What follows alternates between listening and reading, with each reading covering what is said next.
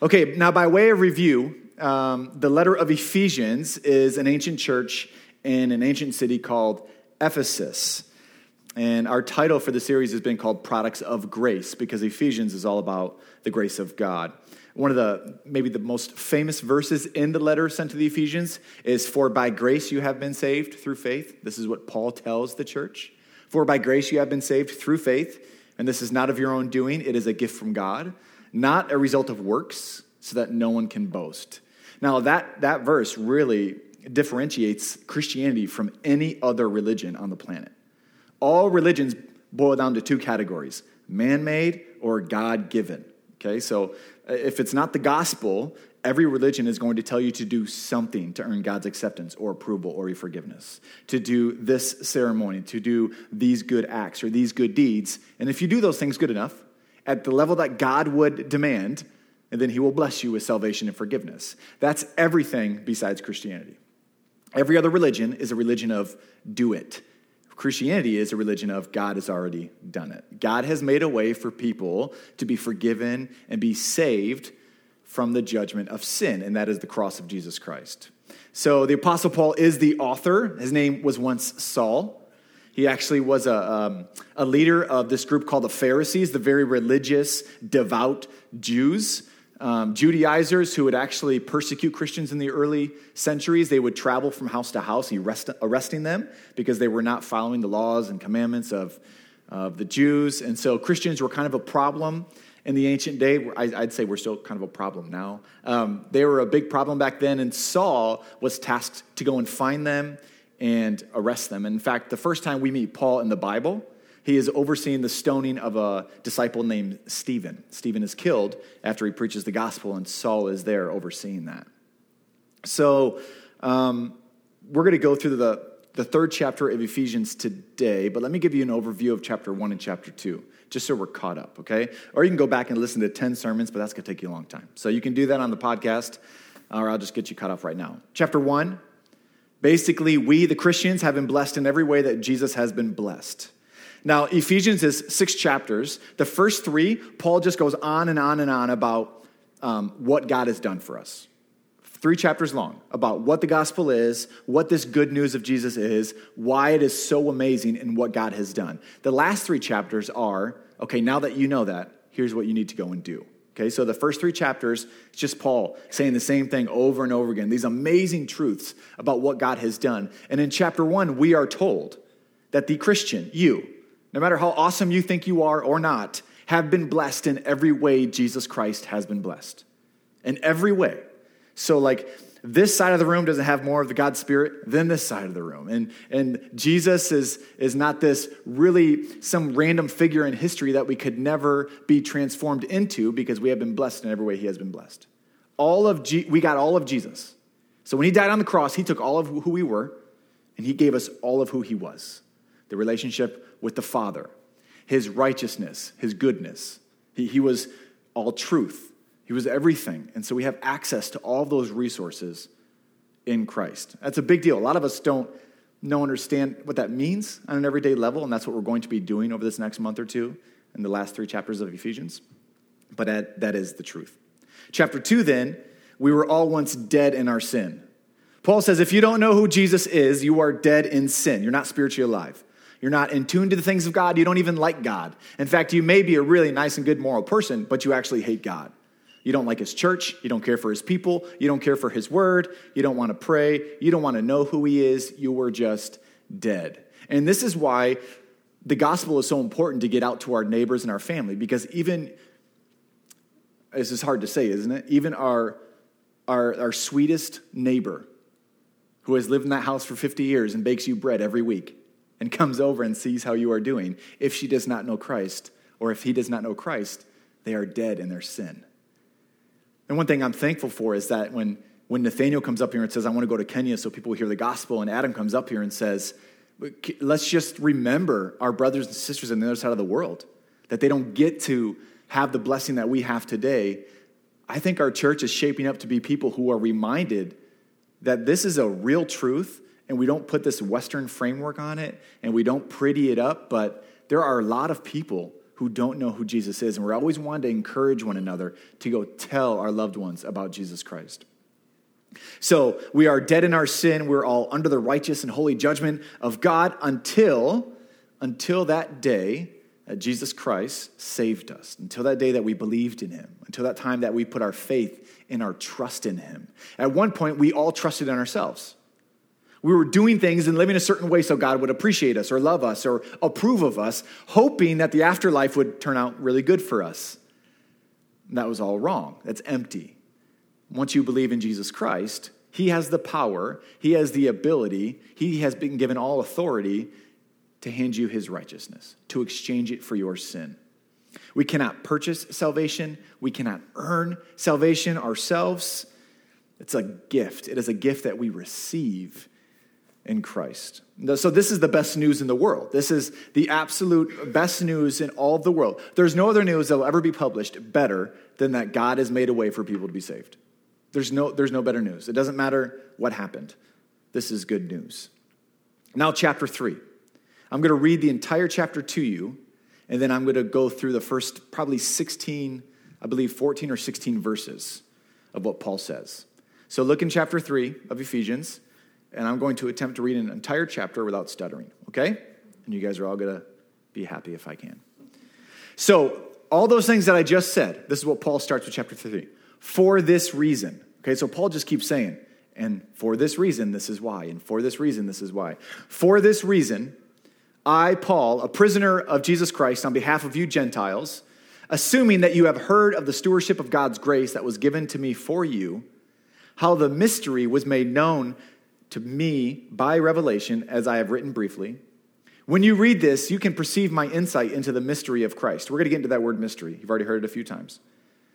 When you read this, you can perceive my insight into the mystery of Christ, which was not made known to the sons of men in other generations, as it has now been revealed to his holy apostles and prophets by the Spirit.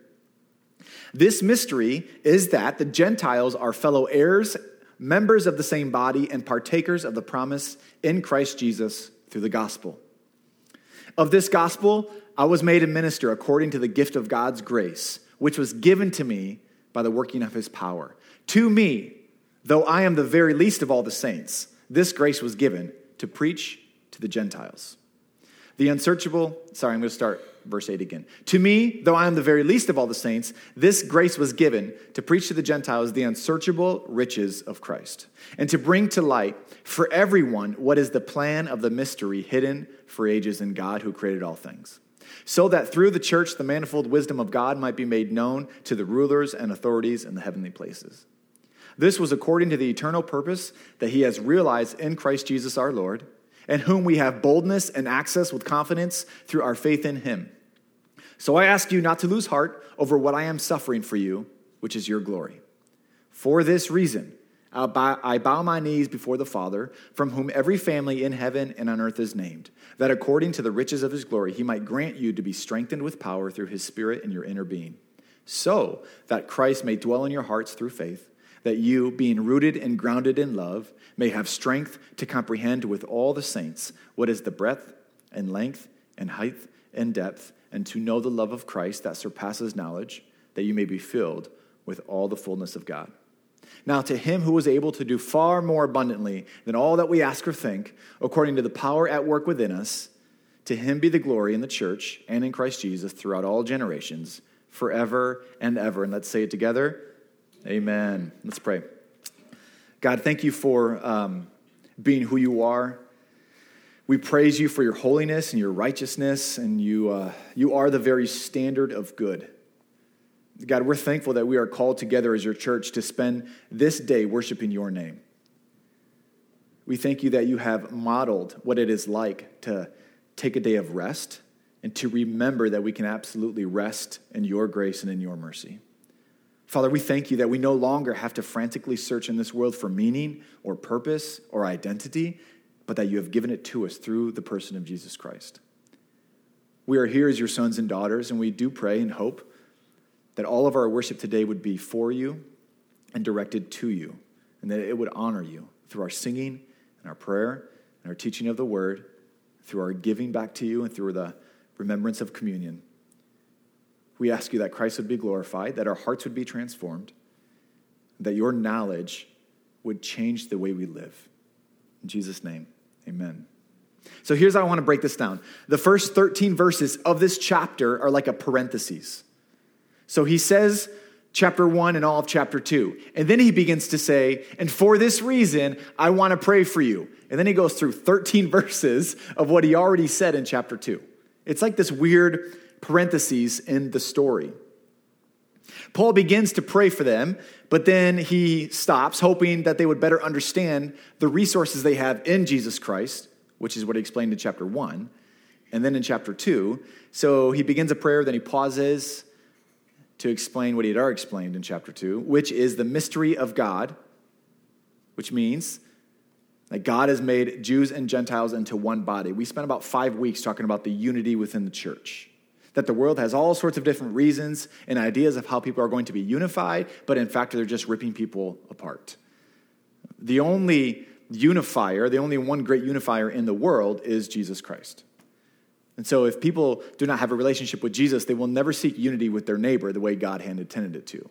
They may enjoy one another, they may be good to one another, they may generally love one another, but they really won't be unified the way God has designed for mankind to be unified in Christ. Now, here is what this entire parenthesis is about. It's verse 6. This mystery is that the Gentiles are fellow heirs, members of the same body, and partakers of the promise in Christ. Paul is talking to people who are not Jewish.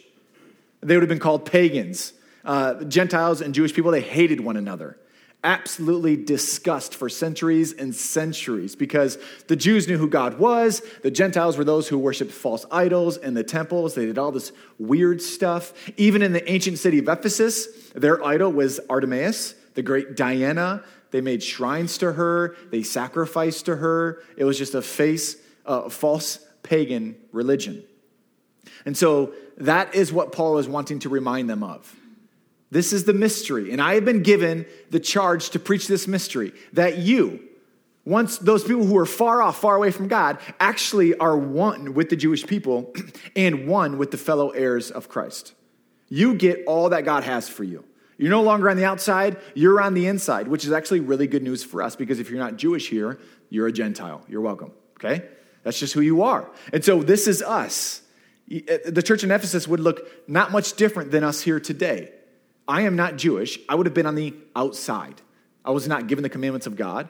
I was not given the prayers of God. I cannot trace my lineage back to Moses or to Abraham or any of the ancient fathers of the faith. I would have been on the outside. And that's what Paul is saying. I know it's a mystery, but you guys no longer are on the outside. The people that you hate, you actually can be one with them. God wants to come and save you too. So here's how I want to do this for the remainder of our time. I'm just going to break these verses down. There's probably 5 ways that we can structure these 13 verses, okay? Verses 1 through 4, Paul says he's a prisoner of this mystery. Remember, mystery is the main subject here. Paul's a prisoner of this mystery. Verses 5 and 6, there's the plan for the mystery. Verses 7 through 11 is called the preaching of the mystery, but we're going to skip that one, and then we're going to end with verses 12 and 13, which is the privilege. So we're going to talk about Paul the prisoner, God's plan, and then why it is a privilege to be a part of this mystery. So Paul, verses 1 through 4, says he is a prisoner of this mystery. Now, Paul is an actual prisoner. He's been arrested more than a few times. If you read the second letter sent to the Corinthians, you can see all that Paul lived through. Whipped 5 times, shipwrecked, beaten, starved, cold, hungry, all of that to preach the gospel. And he's been arrested, and people do not like this man because he is preaching a new way. He has taken people away from their religions, and he's introducing them to Christ, and they do not like that. Now, he is an actual prisoner of the Roman authorities. But you see, Paul is the kind of guy who knows that the only reason the Romans can arrest him is because God lets them. The only reason that he is a prisoner of the Roman authorities is because God allows that to happen. So yes, he is in prison for preaching the gospel, but he understands that this is all part of God's plan for his life. Paul is not ashamed of labeling himself a prisoner of the gospel. He is not ashamed for preaching Christ. He is not one bit embarrassed because of his chains. And this is the fascinating aspect about Paul's life. How he suffers so that Jesus would be made known. Now, there is no shortage of talking about suffering at this church. And we don't do it to guilt you. We don't do it so you feel bad because you live in Portage and we can sit in really cold air conditioning, which I'm feeling it now. So I'm sorry if you're freezing. It's okay because you're going to complain about how hot you are in like 2 hours, okay? So it's going to be fine. We don't do that to guilt you. We do that to remind you that the majority of people who live on the planet who are called to be Christians do not live in the blessing in which we live. It's not to guilt you. It's to remind you of the blessing you've been given. So use it. Most of Paul's life is the opposite of everything we've ever experienced. The opposite of everything we have ever experienced. Yet, he joyfully and in full obedience obeys the command that Jesus has given him to go preach to the people who have not heard. Go tell those Gentiles about this mysterious thing that has happened, that God has made a way for them to be saved. This is not just for Jewish people any longer. God's plan the entire time was always to include the entire world into his family. The mystery of the gospel has been made known to a man who would suffer, so it would be revealed. The day that Paul was converted to Christianity, he said, this is Jesus, he said, Paul, that guy, he is my chosen instrument to carry my name before the Gentiles. And I will show him how much he will suffer for my name's sake. From the jump, Paul was told, you're going to live through a lot of stuff. And it's all going to be so you can talk about me. Yet Paul still joyfully was obedient to the call in his life. Friends, this is why we remind you of the suffering that takes place around the world. This is why we remind you that if you are suffering, it may be God's plan for you to go through that, to learn about who he is, to become dependent upon who he is, to call you into a tough situation so that he would be glorified. Now, some suffering is a result of natural consequences. That's what I tell my children. If you'd like to play on the top of the stairs and think that you can balance on one foot while trying to do the Karate Kid move, the natural consequence may be you may fall down those stairs. Now, you did not fall down those stairs because God hates you. You did not suffer that bruised knee because God was not happy with you. That's because you were teetering on the edge of the step. Some suffering is the result of that, natural consequence of our sin. You see, Paul was called to a life of suffering, not because he was necessarily sinful, but because Christ needed to be made known. And let me ask you, if you could see all that God had planned for your life, if you could see every single second of your life from today until the day you died, and if those plans meant that you would make great advancements for the kingdom, if God was going to use you in the most tremendous way, but it also meant that you'd lose a career or financial security, or if it meant that you would lose close friendships or family relationships, or even worse, the premature loss of a child or a spouse, would you still joyfully obey God's call to fulfill those plans? These are some of the toughest questions to ever ask yourself. And this is why I really enjoy reading the Bible, because it cuts through all the fluff and it doesn't dance around the topping, and it just puts us right in front of face-to-face with some of the hardest things we need to ask ourselves. This is Paul. This is the prisoner of the gospel.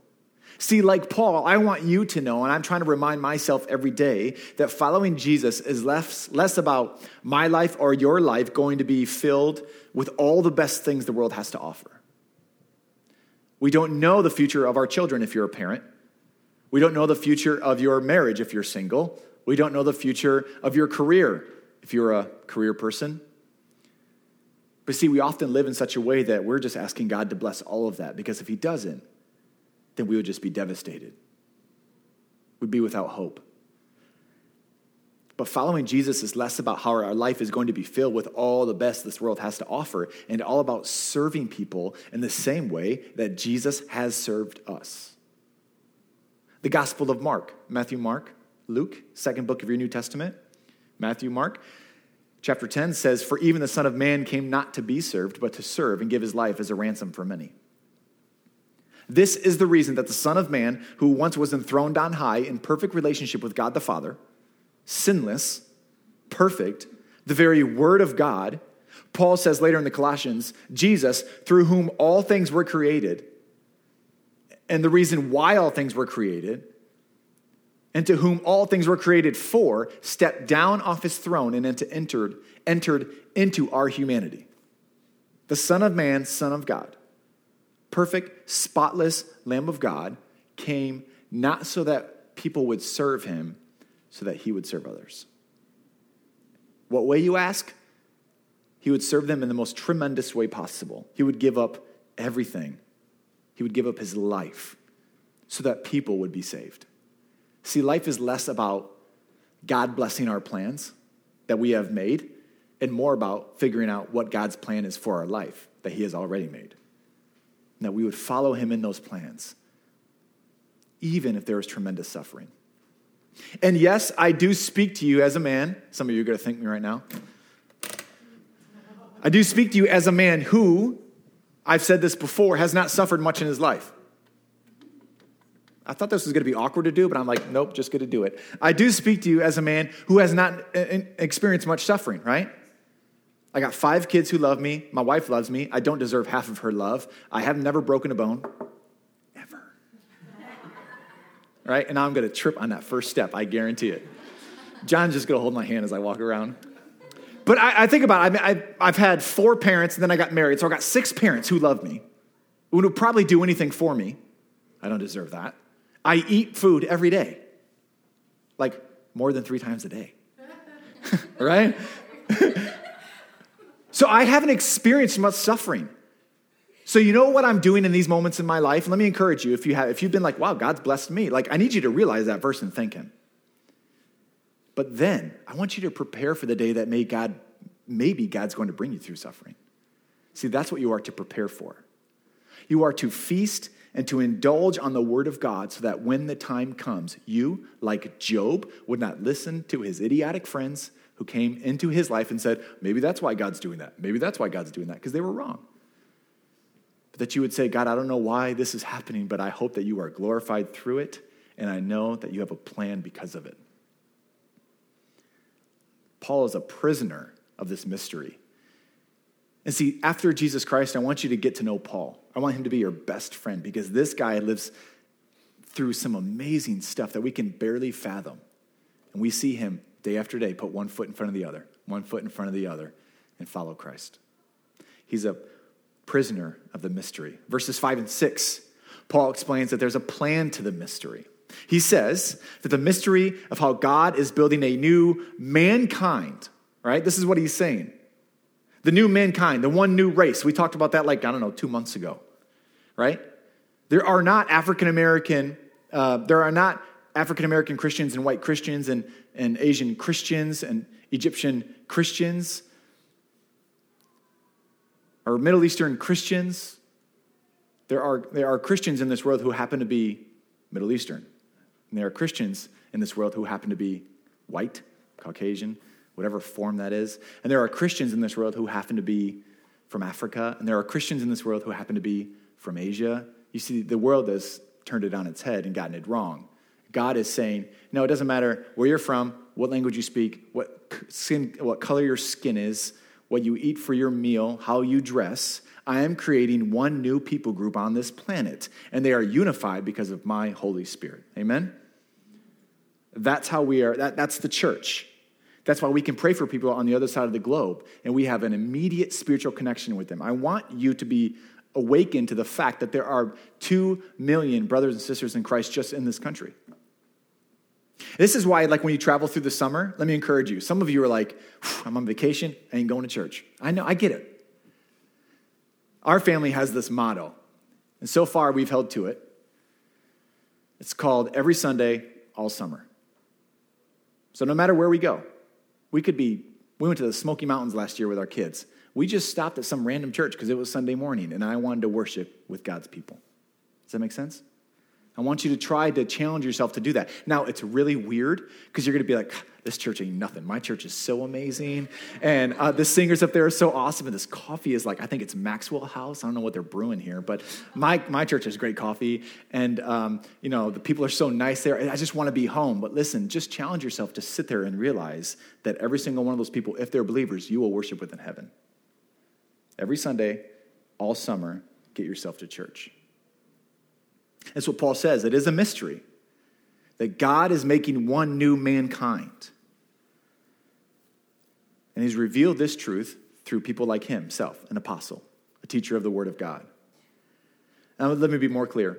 What Paul is saying is that the prophets of old, all the people's names you can't pronounce that are in the back of your Bible, right, in the middle of it, the prophets of old were given only a glimpse of this truth. They weren't given the entire picture. So you can read Jonah or Nahum or Micah or Habakkuk. That's how you actually say that one. Some of you guys didn't know. Habakkuk. When you read those, you need to understand that they were only given a glimpse of the gospel, just a little tiny portion of it.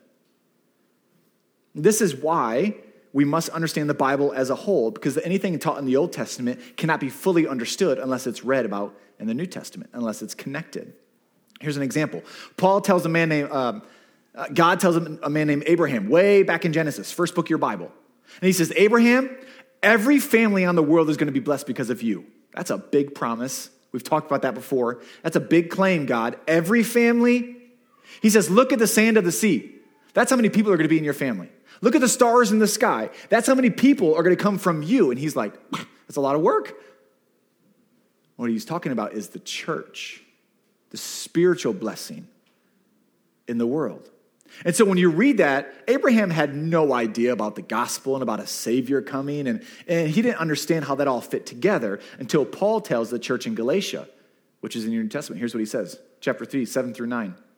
Now then, that it is those of faith who are the sons of Abraham. Now we understand. Not a physical family that Abraham's going to have, a spiritual family, a family of faith. And the scripture, foreseeing that God would justify, that means save, that God would save the Gentiles by faith, preached the gospel beforehand to Abraham, saying, in you shall all the nations be blessed. So then, those who are of faith are blessed along with Abraham, the man of faith. So Paul reveals what God had said to Abraham all those years before. So you see, the prophets of old didn't fully understand this mystery until Christ came, the sacrifice happened, the resurrection occurred, the Spirit of God came down, and then the preaching took place. So when you read your Bible, I want you to know, like, the entire thing is connected. Every verse, every sentence, every letter is about one person, and that is Jesus Christ. It's all there. It's all connected. You see, the Old Testament saints had no understanding of what we know as the church. They wouldn't have understood that. Those who are saved, assembling together to sing and to worship and to pray and to read and to listen. Those who are assembled into one united body where there are no racial distinctions. None. Zero. No racial distinctions. God had certainly spoken to the Old Testament saints, but they lacked all the information. And this is why the apostle named Peter had a hard time accepting Gentile believers. He did. He was acting one way around the Gentiles, another way around the Jewish people. He had a hard time receiving new Christians if they were not Jewish. This is the man in Acts chapter 10. You can read about Peter. He has a hard time with this because they didn't see the full picture. And this is why Paul reveals the mystery, and then he reveals it again and again and again. And the mystery is that those who have faith in Jesus Christ are one family, growing in one church, one mankind, one new race, and then what we're told is the gates of hell will not prevail against it. That there's nothing that can stop it. There's nothing that can stop it.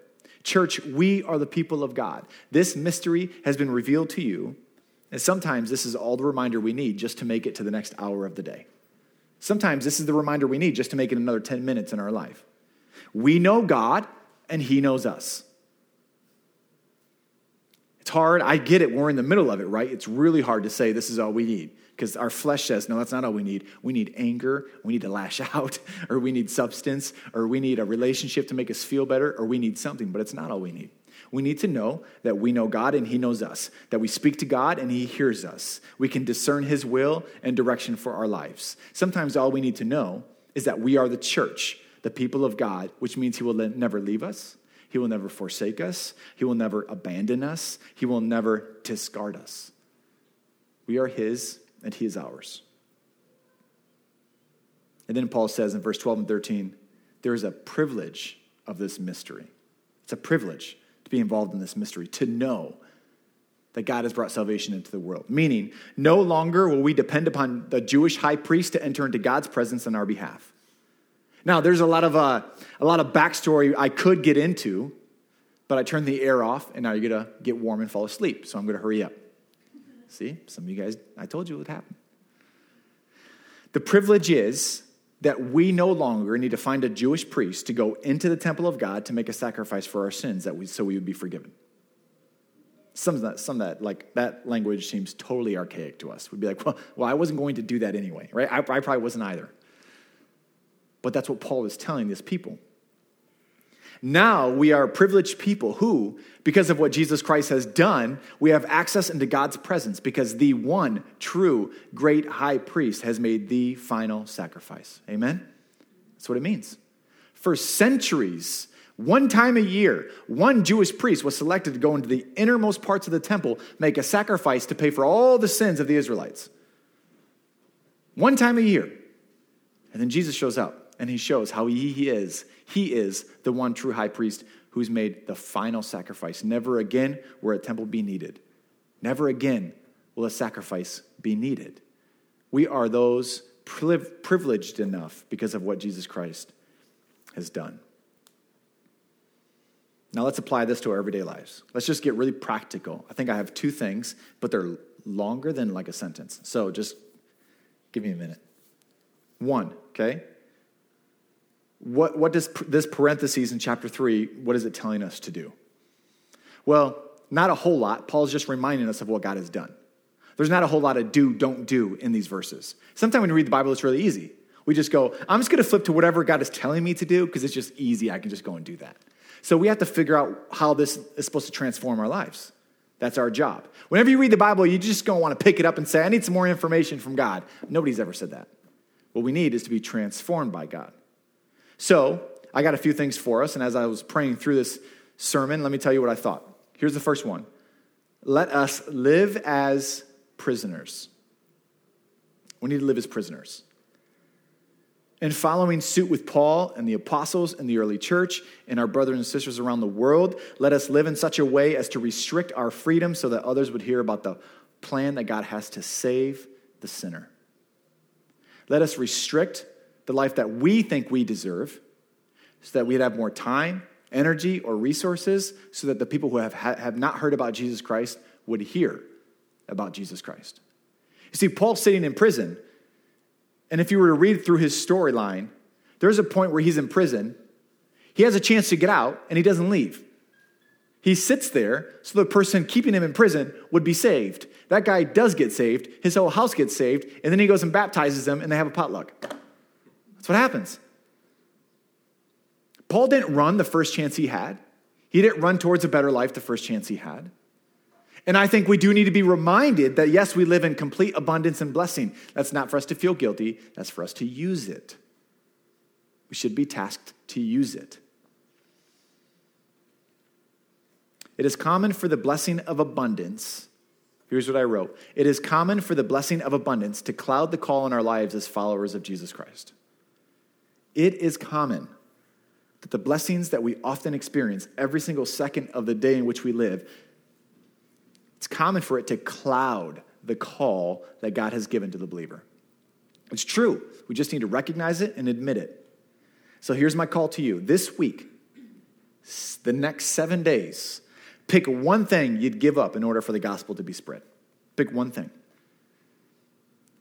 Here's how we do it in the Go Fill Home. We know exactly how often we are telling people about Jesus or serving them or just simply loving them by looking at our bank account and our calendar. Two things. We all know where our money's being spent. Even the government knows. It's on the internet, okay? So they know. They're tracking you. But we all know where our money is going. We all look at what we've done the week and the last week and the week after. You see, some of us have to take a clean look at that and go, yeah, all this abundance and blessing that I've been given, I'm not using any of it to further the gospel. I could have called that friend I know God told me to call this morning, but I just wanted to sit in the sun because it's out. Cool, sit in the sun with your friend. I did come upon some extra money, but I used it to buy this new thing that I didn't really need, but I had an old thing like it, but I wanted a new one that was like that one. So that one would get old because I'm going to need a new one in 2 weeks anyway. You know how that cycle goes. Friends, I'm guilty of this too. But we need to take sort of this prisoner mentality that we have nothing, we need nothing, and we're content with that because God has called us to make the gospel known. We are not saved to sit in a seat and be still and silent. We're saved to serve other people. That's what we must do. That's what we must do. Give more of your time making plans to serve your family, your friends, praying, seeking God earnestly in prayer that you would have a chance to speak about Jesus Christ. Now, some of you are afraid. You're like, I don't want to be that annoying Christian that makes everything into a spiritual conversation. I get that. Don't be that person. It's really hot out today. You know what else is hot? Hell. You know who saves you from hell? Jesus. Right? Like you know those people. Man, the sun is so bright. Yes, the Son of God is bright, and he desires to save you. Like, we can run into those Christians that make everything into a Jesus conversation. Now, I'm not saying that's necessarily bad. It's just weird, so sometimes you shouldn't do that. But you do actually need to be bold and say, now is my chance. Hey, I've known you for a while. Can I tell you about Jesus? That was the Spirit. It's okay. That was a stamp of approval. Spirit was like, listen to that. That's all you have to say. Let me give you a very practical line. I will say sometimes when I have had coffee with someone for 10 minutes, I just give it 10 minutes, right? I know after 10 minutes whether I can enter that or not. So I'll say, hey, where are you at with God? Where are you at with God? And that's an easy one, right? Because they go, nowhere, and they walk away. Like, all right. Or they say, actually, I've been thinking about, like, is there something more to life, going to church? That's one of those easy middle-of-the-road questions. Where are you at with God? Because they're like, what God is he talking about? I don't know this guy. Well, that's great. Let's talk about it. But you see, some of you have loved ones and family and friends. They know you go to church. They know you bring your kids to church. They know that you're one of the 66 people who sit here and serve other people so they can go to church. They know that it's a part of the routine of your life. They know that you enjoy it and you love it and you couldn't live without it. But you know what they do not know? They don't know why, because you've never told them. You've never brought it up. And they're on the outside observing you and looking at you. And you know what they're wondering deep inside? Would they just tell me? I just want to know. But you see, pride gets in the way of them making the first step. You know who is the most humble people on the planet who can talk about Jesus? Is the Christian. We're not ashamed. Paul isn't ashamed to be a prisoner. We should not be ashamed to tell people about Jesus. That's my call to you. Number 2, and then we're going to be done. Because John came back, so he's preaching longer than Nathaniel. I know. Here we go. Oh, let me end number 1 with this. Consider it a joy, like Paul did, to be a prisoner, to sacrifice your time, talent, and treasure, that is your money, to ensure that this local church continues to spread. We are a church. This is not John's church. This is not the worship team's church. This is your church. I want you to care about it just as much as the person next to you cares about it. Together, let's sacrifice and spread our influence around the city. Number 2, this is part of the last few verses there about Jesus being the great high priest, the privilege that we have. This will change some of your lives today. Let us live in full knowledge and acceptance of Jesus as our great high priest. We need to remember that a sacrifice has been made. God has received that sacrifice. Therefore, you are forgiven. Therefore, you are clean. Therefore, you are pure. Therefore, you are new. Therefore, you are holy. You know what that means? You're not dirty. You're not sinful. God's not going to discard you because he's upset with you. The sin that you commit tomorrow when you blow up on that person you should not blow up on, that sin has been paid for. It's done. And what we do as the church is we often live like there's still more work to be done, so we better get busy doing it. Friends, imagine if you lived as though nothing could penetrate you and make you feel like you were just a garbage? What if nothing could enter into your soul and condemn you? What if when the devil spoke up in your conscience and said, oh, John, I know you're a Christian, but remember that time, 15? Am I the only one that gets reminded of my sin from 20 years ago? I'm not the only one. Isn't that interesting? How the devil sometimes, you're like, why am I thinking about when I'm 14? I'm 36. What just went on? You know what happens? The devil will condemn you day after day after day. And imagine how free we would be in our relationships and our worship of God, how free we would be to tell others about Jesus if we lived in full knowledge and acceptance that the great high priest has made a sacrifice and God accepted it, and it pleased him, and it paid for our sin, and we have been set free, and God requires nothing of us but trust and faith and belief. Imagine what that'd be like. We'd treat people differently. We would live differently. We'd worship way more loudly. We may even raise a hand, maybe, halfway. But I don't want to do it all the way because somebody behind me might make me say, why is that person raising their hand? You see how a little bit of condemnation tears us down? What if we lived realizing that the sacrifice Jesus made was accepted by God? And not only that, but that sacrifice has been credited to my account. I do nothing. I just receive it.